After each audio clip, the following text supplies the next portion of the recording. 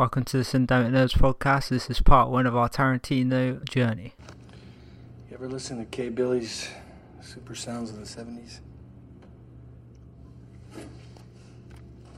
It's my personal favorite.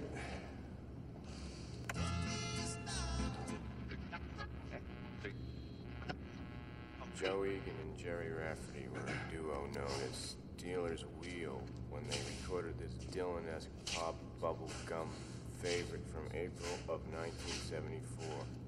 That reached up to number 5 as K. Billy's Super Sounds of the 70s continues.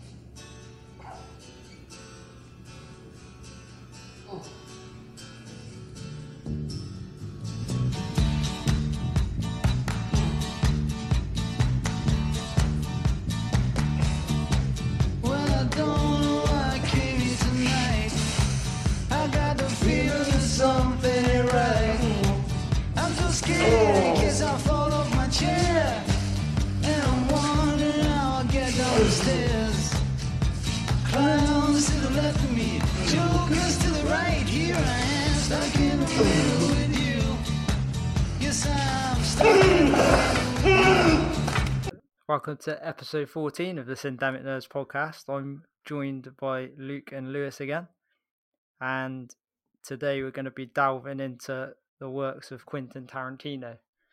So we ran a poll for our next episode, and there were 4 pretty good options, weren't there? We had Pixar, Star Wars episodes 4 to 6, DreamWorks Animation, and Quentin Tarantino, which won by 40%. So that much in the end? Yeah. So we had Tarantino at 40%, DreamWorks Animation 28%, Star Wars 20%, and Pixar with only 12%, which I was kind of surprised at. But like I said, they're all really good options. So I guess once one of them started to take a bit of a lead, people are probably more swayed to vote for one over the other. But no, I mean, we'll venture into all those at some point, but Tarantino it is. So, should we kick it off in like chronological order? What do you reckon? Yeah, mate. Let's go. Because I know a couple of you guys want to talk about, in depth, but we'll get to. Yeah, definitely. Actually, before we get on to his features, I was just going to put a few honourable mentions in, see if you guys knew anything more about the works that he's done. Have either of you guys seen True Romance? Heard of it, not seen it. No, I haven't seen it either. It's a really good, what would you call it? Like a crime film. I'm pretty sure it's Tony Scott that directed it, Ridley Scott's brother. Yeah. And right. So Tarantino wrote the script for that, but didn't. Is that his first writing credits? It's not actually. Reservoir Dogs was just before. But yeah. So he did write True Romance. He also did the story for Natural Born Killers with Woody Harrelson and Juliette Lewis. Don't know if you guys seen that one. It's quite say that again. Watch, to be honest. Natural Born Killers. No, I've not seen it, but I can picture. Yeah, I can kind of like see the VHS tape of it, and that it used to give me the heebie-jeebies when like walking through the video shops. Yeah, I'm not surprised, mate. Like, don't watch it because it'll definitely give you the heebie-jeebies again. It used to be Natural Born Killers, then like Candyman, and then some other like 18 rated film. And you, as a kid, you just used to look at them going like, "Oh, don't like look at them." There were many films. I can't think of right off the top of my head, but yeah, I know what you mean. I used to go to the local video shop, and there's some films that you've just thought, I've never watched that. Yeah. Whereas and then look, you've seen them all, haven't you? No, you don't think it's as scary when you look at it now. Another one was he did the screenplay for I think it's directed by Robert Rodriguez, was from Dusk Till Dawn, which is like a vampire movie with George Clooney in it as well. That film was great. Yeah, and also obviously Tarantino starred in it as well. Yeah, I've seen that one quite a few times. But how do you think of him as an actor?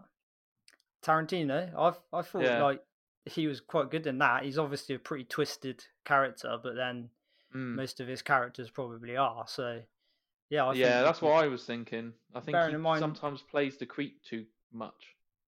Bearing in mind it was like early doors in his career, like 96. Yeah. So he'd not been around that long and he'd not done a lot of acting. I thought he did all right, to be honest. Yeah. But yeah, those are the honourable mentions. Can I add an honourable mention into that? Yeah, go for it. Didn't he also do like a writing chunk or like a co-direction of Sin City as well, the first one? He was like a guest director of I can't remember. wasn't he? For the life of me, I can't remember like the scene that he directed. I think it might have been the beginning. I'm not sure. Yeah, I knew. But I was just thinking. To do with it. Yeah, Robert Rodriguez as well, and I just love that film. Like any works by Robert Rodriguez, and I know that they work a lot together. Yeah, I've also found out recently that he also directed an episode of ER in 1995. So he did, yeah. Apparently, he's a massive fan of it. Really? Didn't know that. Yeah, apparently. I remember just watching an old like Quentin Tarantino film and just seeing it in like the trivia section of IMDb. Crazy. Yeah. And then he also directed a segment for a film called Four Rooms, but I've not seen that. I've heard it's quite good. No, I know someone that has seen it and they really like it. I think they've got like all the Tarantino like DVDs. And they had to hunt for that one. Interesting. Yeah, no, it's not one I've actually come across yet. So but I'll be up for giving it a go, like most things. So yeah, kicking it off then with his more well-known works that he's directed. We've got one of my favourites, to be honest. Need you cool. Are you cool? I am cool. And that's Reservoir Dogs. Either of you guys seen that one or like it? Yeah, I've seen it. Yeah, I wouldn't say I loved it. Yeah. What do you think, Lewis? Expand. I think it's a very good starting film for him, and it was a hit when it was due out, and I can see why it's a classic. But just for me, it's just I think because like I didn't watch it obviously when it had come out, and it was such a massive hit. I just find it kind of like a little bit disappointing. But that's in today's standards, if that makes sense. Yeah, I mean, I saw it. My first experience of it, I was shouldn't have been watching it, but I was probably about 13, and I don't think I'd seen any other Tarantino movies at that point, so it's quite like my first sort of introduction to him. Yeah, whereas it wasn't for me. Yeah, I'd heard bits of about it, and I did genuinely enjoy it. I know I've met a few people who are not keen. Yeah. Again, each to their own. There's probably some people out there who don't like Shawshank Redemption, and everyone loves that film. But there's going to be some people who hate it. So I can understand why Reservoir Dogs. Don't get me wrong. There was good scenes in Reservoir Dogs. I always remember the interrogation scene. Yeah, that's nasty. Nasty scene. That. But I think for me personally, it's not so much the plot's obviously not. It's not a really hard plot to follow. But it's quite a lot of it for me is the acting. I think like Harvey Keitel, Tim Roth, even though he spends like half of it dying on the floor. Steve Buscemi again, like I thought he was great in it as Mr. Pink. I just like all those little touches like that. Like they weren't known by their names; they were known by the colours, and you're wondering what's going on. And again, it's well filmed. It's mostly set in that warehouse. So to do a film that's set mainly in one setting is quite difficult to make people engaged with it, isn't it? If it doesn't engage, then you're kind of in a bit of a mess. But yeah, what do you think anyway, Luke? Yeah, I love it. Good lad, good lad. I was hoping you'd say that. I think it was the second Tarantino film that I watched after Pulp Fiction. Yeah. I really love it. It's like you said, Rich. It's not a difficult plot to follow, but it is a story that's really well told, and given the setting, it's incredibly well done. Yeah. If you had to pick a favorite out of the lead cast, who's your favorite? Oh, that's hard, mate. I mean, I don't. There's just something. I'll go. Yeah, you go. Mine's Michael Madsen because he's such a bastard. That's who I was thinking as well. Really? That's the only character that I can think of going like you say, what a bastard. See, he's just so horrible. It makes me laugh. He is an arsehole. I mean, none of them are particularly nice, really, are they? But he is an arsehole. No. I think for me, if I had to go like straight off the bat, I would have said Mr. White. So Harvey Keitel's character. I think I quite like him as an actor, and there's some actors you just kind of forget they're the actor, and you're so into the character because they're so good at their work. Yeah, they're all good in their own way. To be honest, there's not really a bad one in it out of the main characters. A little fact for that: did you know, like at the end, you can apparently, because obviously Steve Buscemi, spoiler alert if you haven't seen it, but I'm imagining if you're listening to a Tarantino podcast, you would have seen Reservoir Dogs. He when he leaves the warehouse at the end, you don't really know what happens with him, do you? But apparently you can hear him like have a fight with the coppers or whatever, and so you just assume he's been had as well, because it's not really a happy ending for anyone, that one, is it? Not particularly. But yeah, so that's his first film. I thought that was a pretty good entry. Oh yeah, it's a really good film for like a first film. Yeah, I think what I really like about it as well is that it doesn't have some of the pretense that his later films do. Well, it doesn't have. I guess it doesn't have that classic Tarantino style that people have come to sort of know and recognize. It's a bit simpler. It's a bit more stripped back than that. Yeah. And I appreciate it for that, because I think in some of his later stuff, and obviously we'll get to it, it's a bit overdone. I can't help but the first time you watch it, it sort of blows you away, and when you rewatch it, I find his films lose some of their sheen quite quickly. Okay, is this your favourite of the Quentin Tarantino's? I think it probably is my favourite, actually, out of all of his films. It's not the one I'm going to talk about in loads of depth, but I think if I had to pick a favourite, it probably is this one. It's the one I've probably rewatched the most. Yeah, same. And it's the one where it just endures for me over time. Yeah, I think, again, like, I guess Tarantino's sort of characteristics, you can see them there in snippets. I know what you mean. Like, they're not like quite the same as some of his later stuff. But obviously, there's the scene when they're talking around the dinner table. That's quite a Tarantino-esque scene because it's a very dialogue-driven, and it sometimes it kind of goes into it's talking about really random, like mundane stuff, isn't it? But it's still he's very good at dialogue. You can tell that in all his films. He's brilliant, and brilliant as a screenwriter. Yeah, for sure. So yeah, his next film, Reservoir Dogs, was 1992, by the way. His next film was in 1994, and I got to be honest there, even though it's one of his highest rated ones, I've actually only seen this film once. This is a tasty burger. Vincent, you ever had a Big Kahuna burger? Want a bite? They're real tasty. Ain't hungry. Well, if you like burgers, give them a try sometime. Me? I can't usually get them because my girlfriend's a vegetarian, which pretty much makes me a vegetarian. But I do love the taste of a good burger. And that's Pulp Fiction. Only once? Only the once. I'm really surprised by that. Yeah, I know. And I'll be honest, the first time I saw it, it was later than I probably should have been, calling myself a film buff. Yeah. And I liked it as well. It wasn't like I saw it once and didn't like it. I really liked it. I need to give it another revisit. Sometimes these films kind of, even the big ones, go under the radar, don't they? And you just sort of put it to one side. And yeah, Lewis, what do you think of Pulp Fiction, mate? I think it's a lot better than the first one, in my opinion. Reservoir Dogs, in my opinion. I've got like a kind of nice memory in regards to this one where I had an English teacher who didn't like to use the word "what." This was when we were in secondary school. She would hate it if people used the word "what."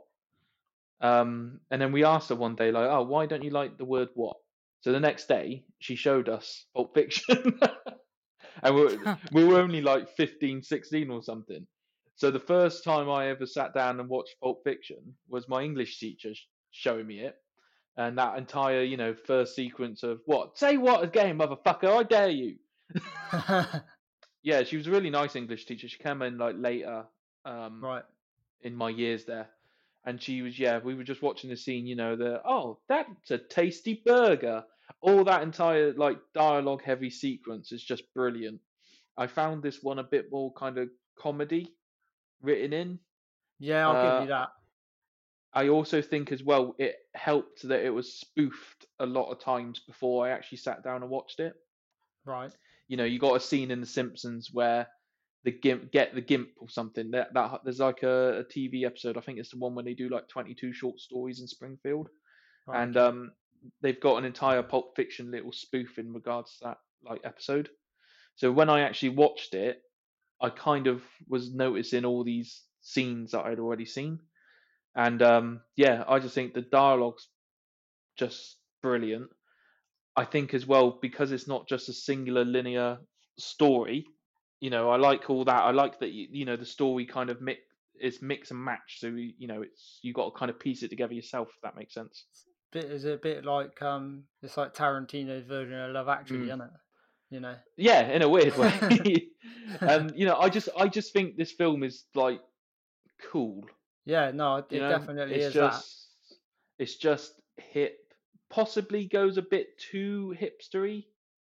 It goes too down Tarantino's ass, I suppose. But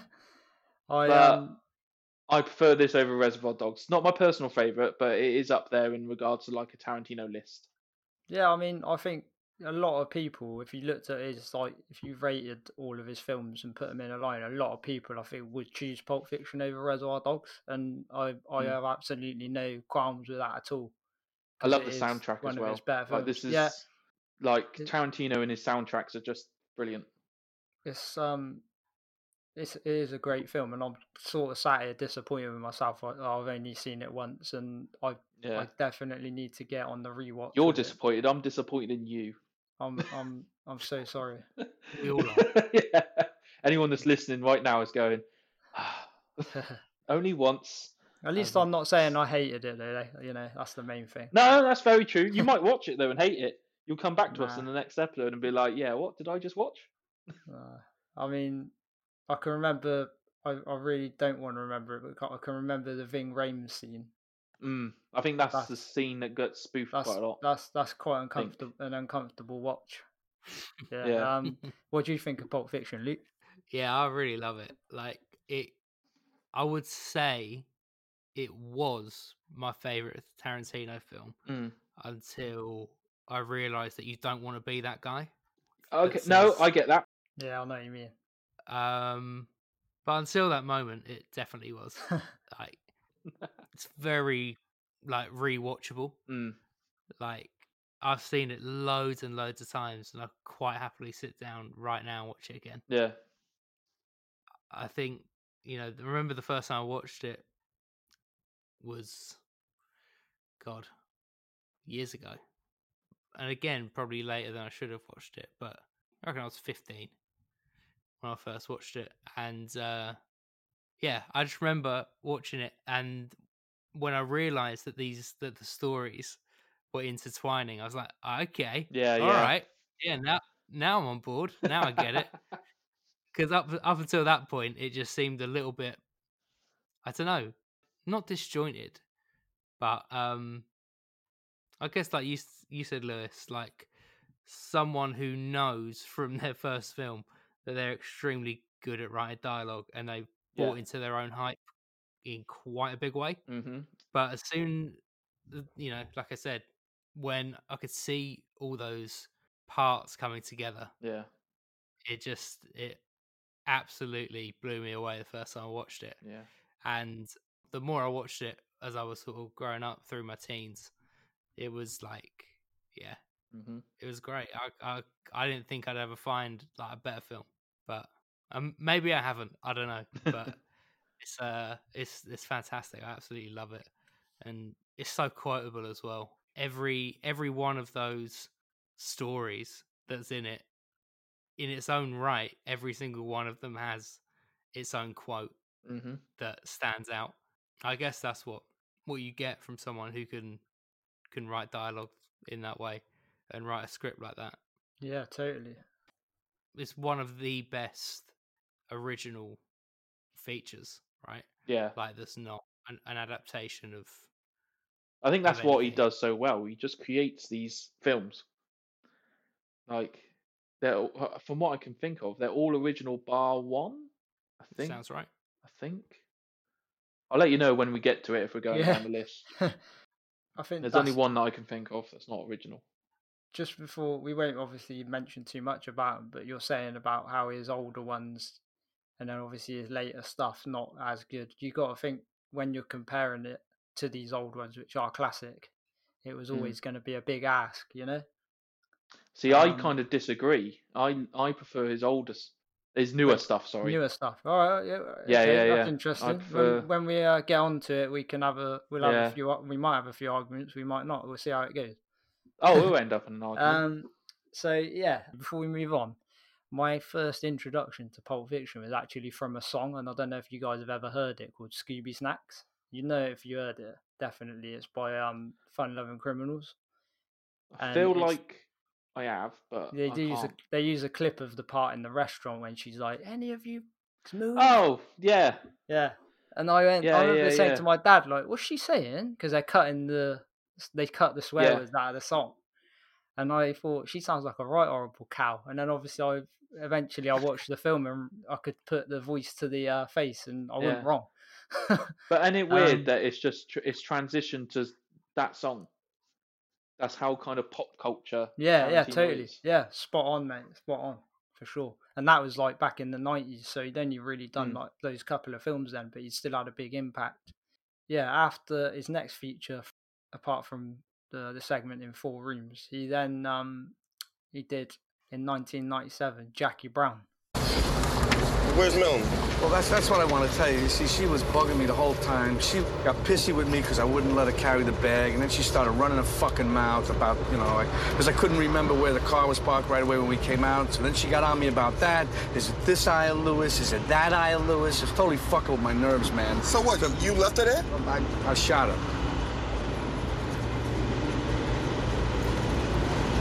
You shot Melanie? Twice. In the parking lot. You couldn't talk to her? Well, how can you talk to her? You couldn't just hit her? Maybe, but at that moment, I don't know. You shot her twice? Is she dead? Luke's gonna kill me here, but he probably knows because I'm pretty sure we spoke about this a while back, and I still hadn't watched it. I think I'll be honest, I've not seen it either. Have you not? Neither of you have seen it. Oh no, I've seen it, but it was only a couple of years back that I did see it. That's all right. But I'll allow that. Seeing as you love it so much, Luke, do you want to give us a little bit of an insight into Jackie Brown? I understand it not being. It's not really top of anyone's list, I don't think. But I really enjoy it.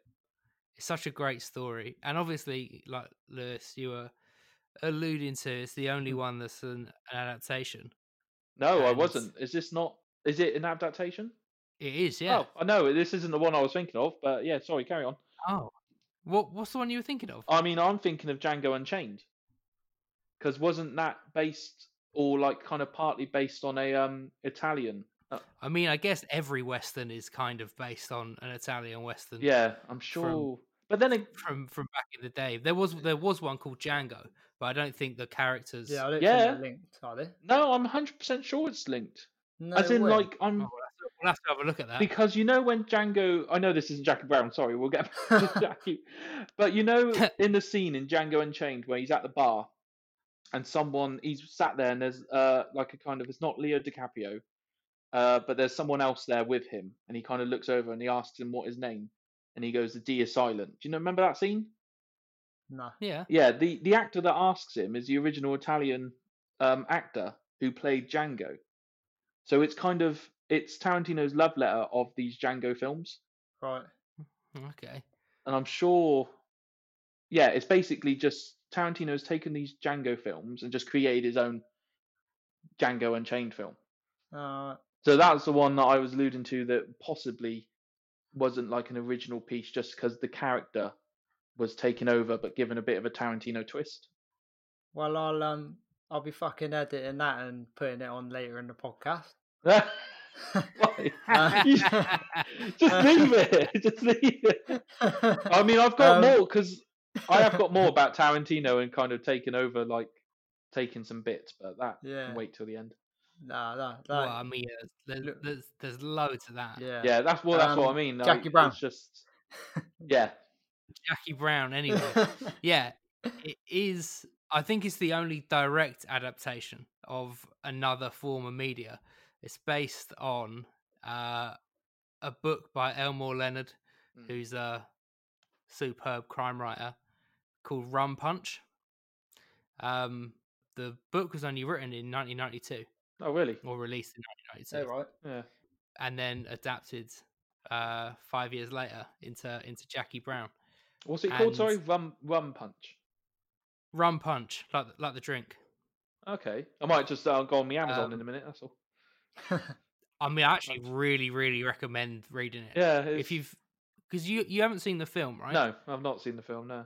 If you read the book, you'll basically have seen the film because it's a very, very true adaptation, and I think that's what I really like about it.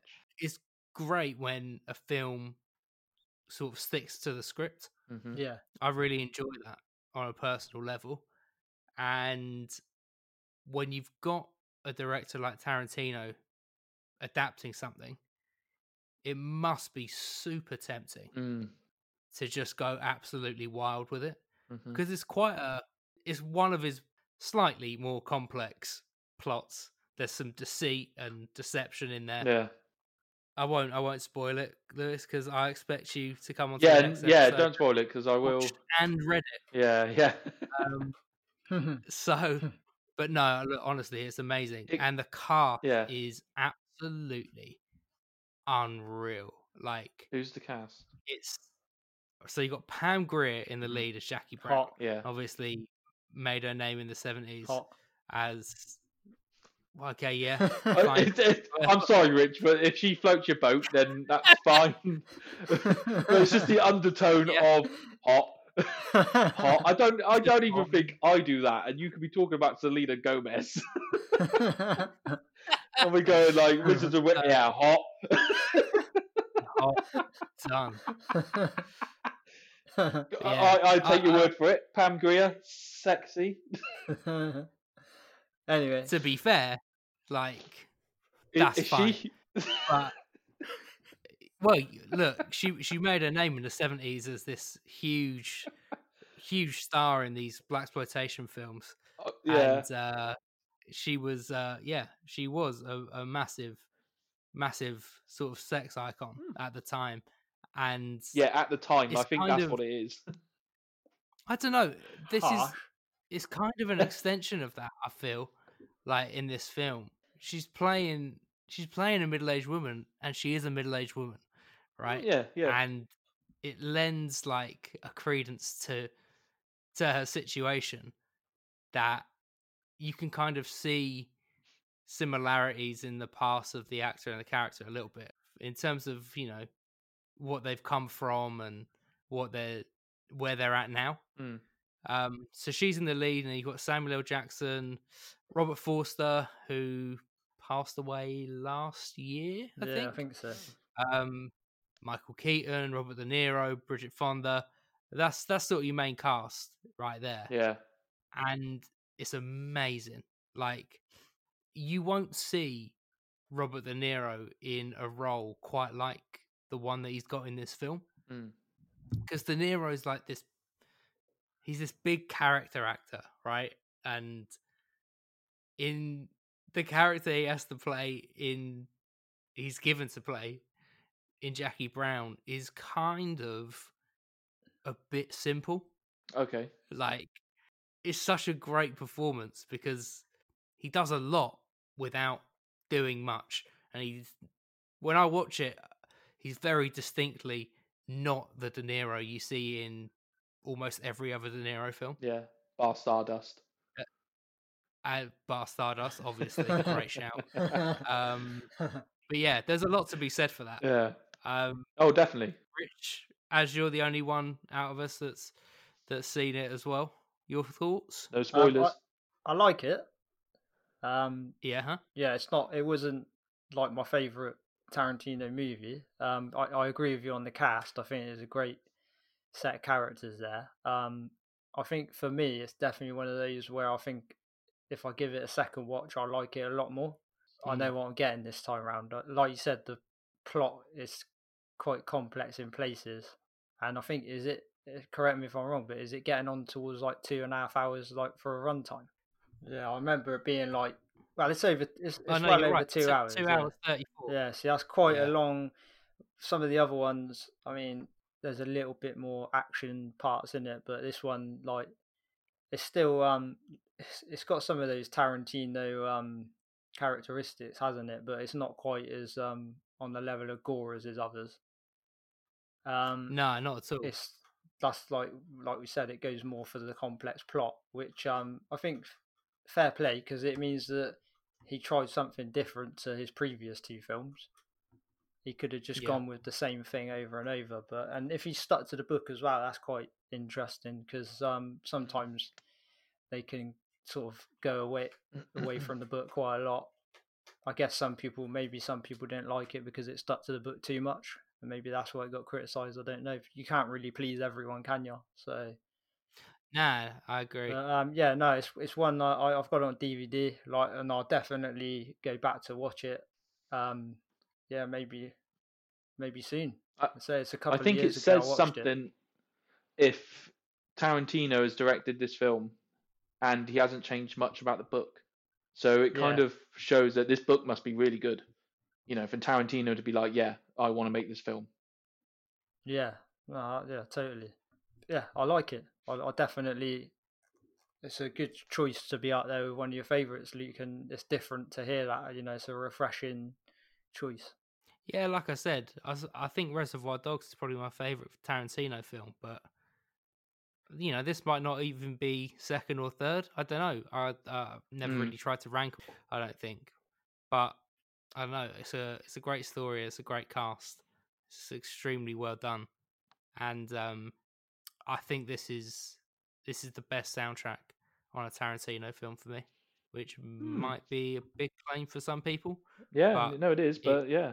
Can you run by some of the tracks again for me? So you've got.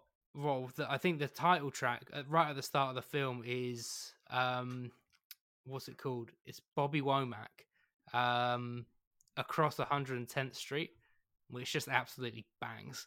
Like, it's such a great opening scene. Then you've got a bunch on there that you're gonna recognize. Street Life by Randy Crawford, you would recognize if you heard it. Inside My Love, Minnie Riperton, and then Didn't I Blow Your Mind This Time by the Delphonics. Like, these are all songs, apart from one or two, that I was introduced to by this film. Right.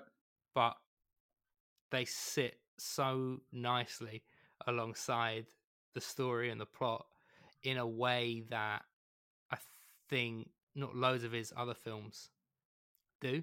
Yeah. I think in a lot of Tarantino stuff, you see a lot of proper like self-indulgence, both in the way he shoots it, the way he writes it, the way he directs his actors, and the way he puts his soundtracks together.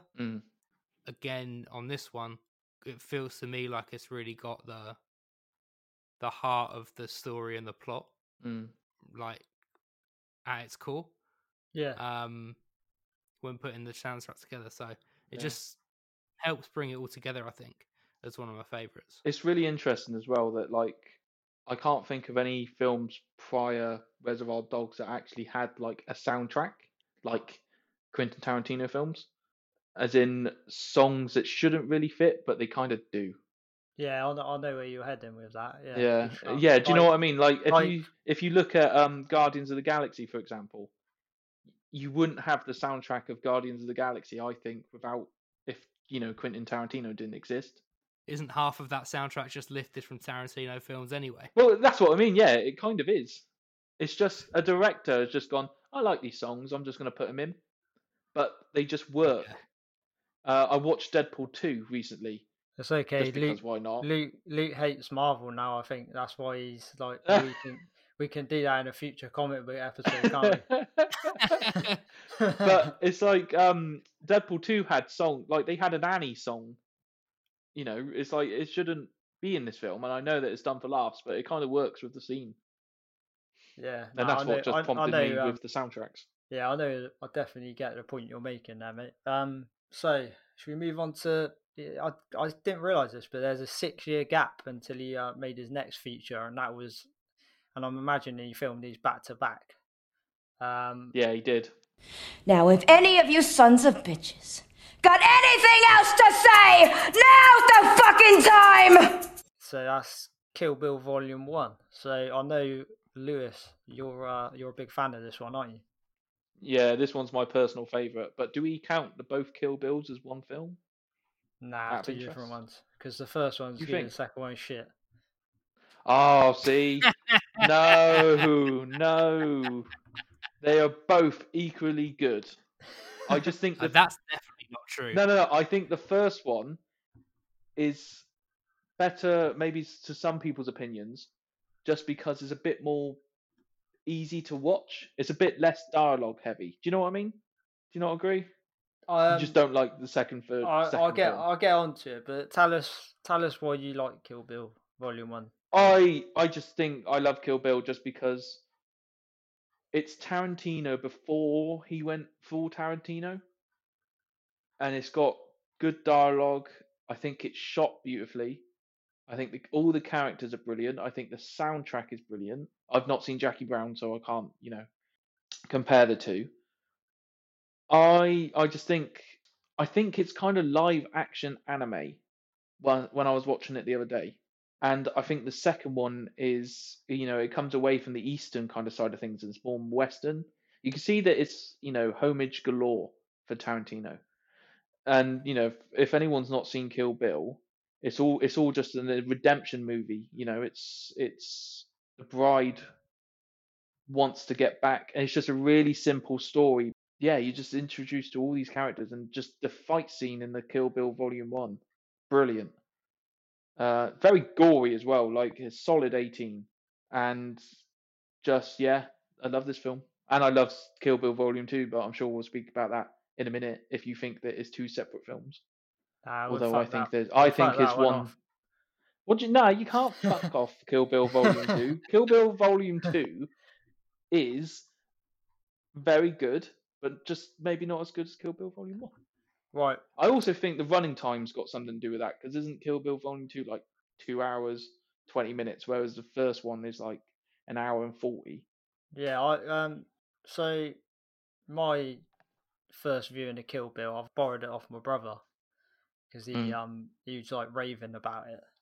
And at this point, do you know what? I'm thinking, was this one of the first Tarantino films I saw?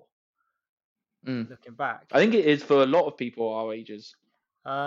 And so I didn't really know what I was getting from certain aspects of it, and I didn't enjoy it that much the first time I watched it. I've got to put my hands up. I was quite young though. All of the blood and it's obviously over the top, and it's clearly fake, and I didn't appreciate that at the time.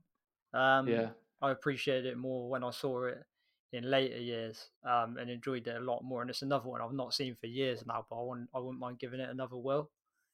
I think a lot of Japanese cinema is like that, isn't it? Like, you gore, where it's just done over the top. Yeah, I know. Yeah, I get you. I think Uma Thurman's great as the character of the bride in it. I think that was a good casting again.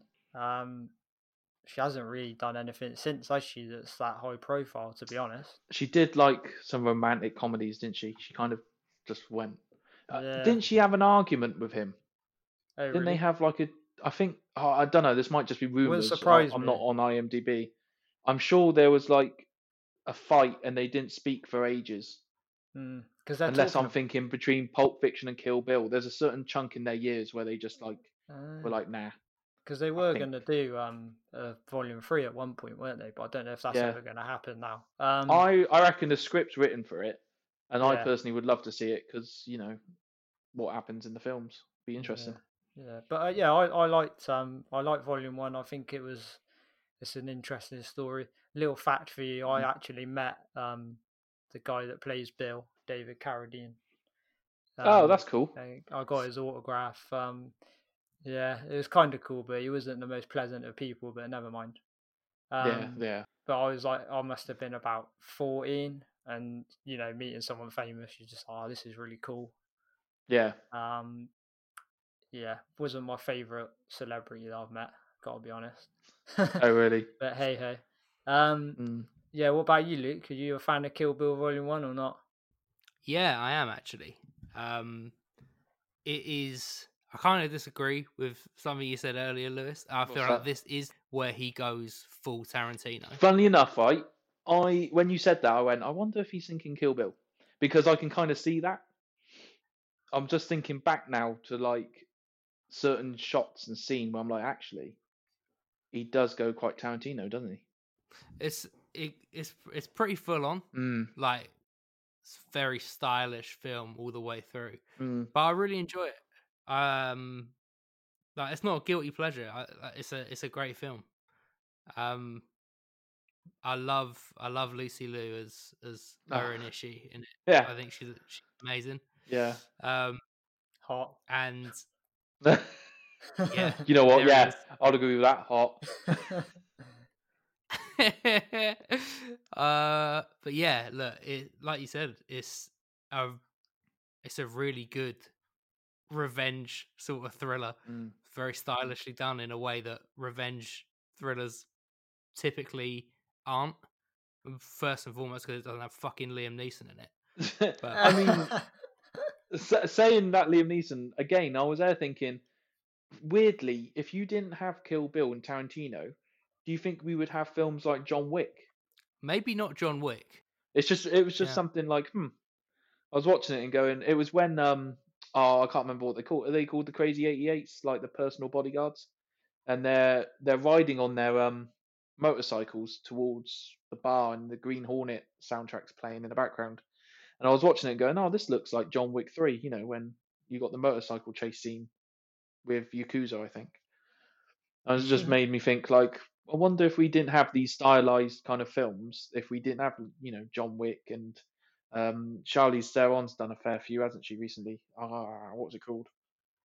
Atomic Blonde? That's one. I've never seen it, but yeah, that's the one. And it looked very stylized. You know, Jennifer Lawrence did another one as well. Red Sparrow. That's it, yeah. You're thinking of. Didn't rate that, and I didn't rate that Anna either, to be honest, but that's another story, isn't it? Oh, no, I'm thinking of, bollocks. Assassins. What's it called? Mate, calm down, it's going to be alright. No, because I wanted to watch it, and I forgot about it. Assassination Nation. Oh, it's gone. If it's called Assassination Nation, don't fucking watch it. I'm sure it is that. Right, we're going off on a tangent. Carry on. Let's get back on. But yeah, I just don't think we wouldn't have had these stylized kind of action revenge films if we didn't have Kill Bill Volume 1. I think you got a point there, definitely. With, like, you know, things like John Wick. And just on a side note, even though I just moaned about going on a side note, I don't mind go on a side note, mate. I don't mind people dissing Liam Neeson, because I can understand not everyone's cup of tea. But if anyone has a bad word about John Wick, then I'll not be happy. Yeah, John Wick. You know, I've only seen the first one. Oh, you're missing out, Luke. They get better as they go along. They greenlit the fourth one as soon as the third one opened.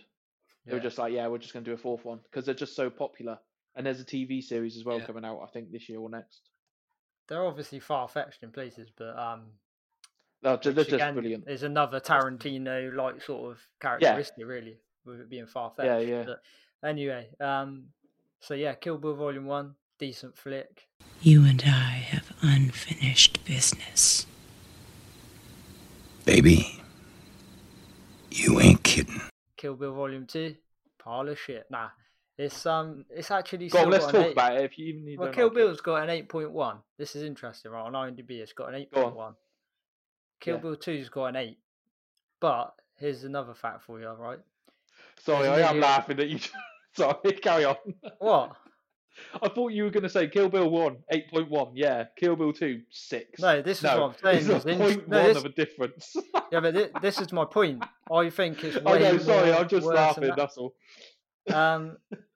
So there's Kill Bill Volume 1's got nearly 1 million votes, right? Yet the second one's got 682,000.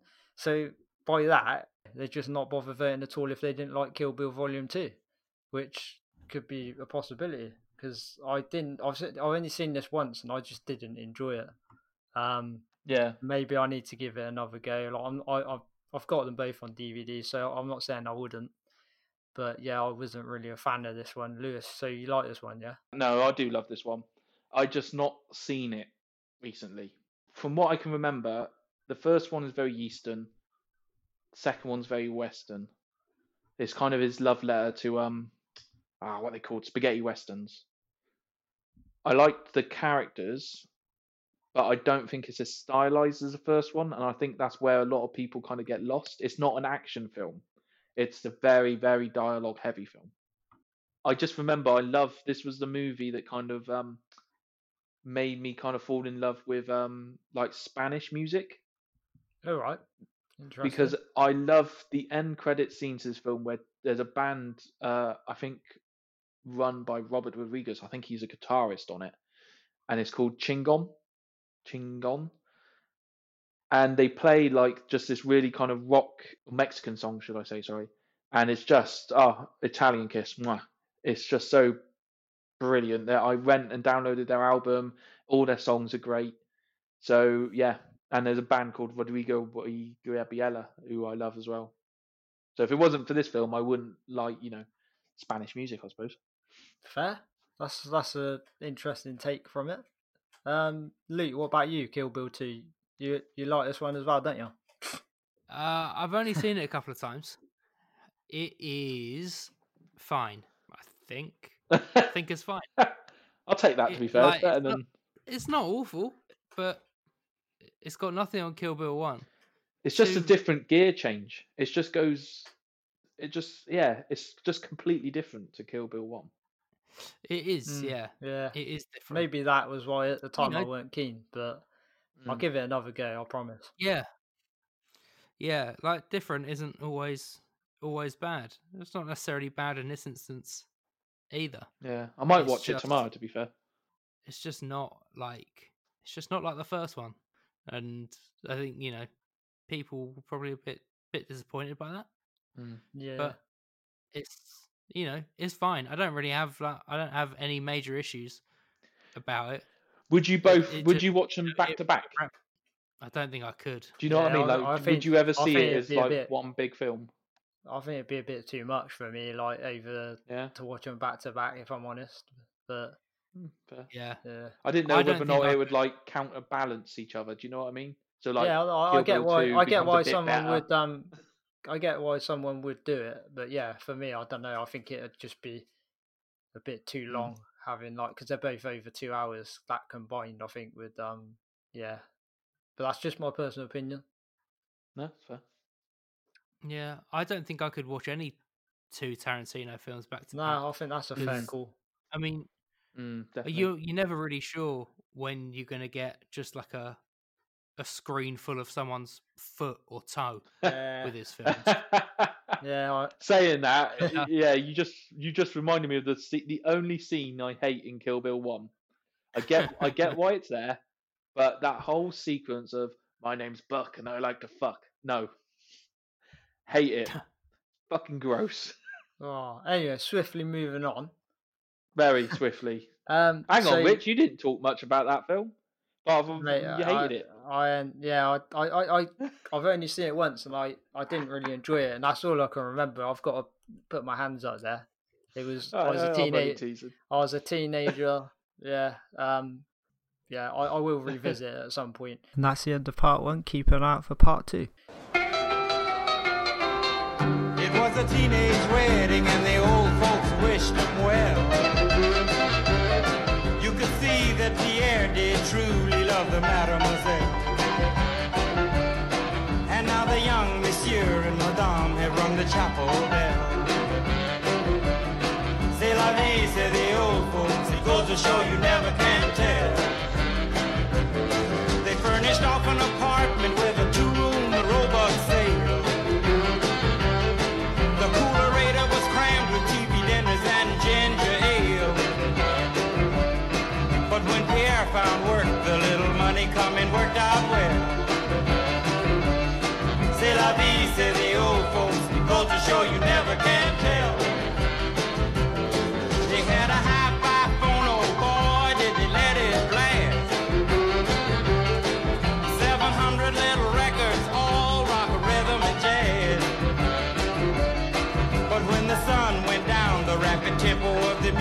fell. C'est la vie, say the old folks. It goes to show you never can tell.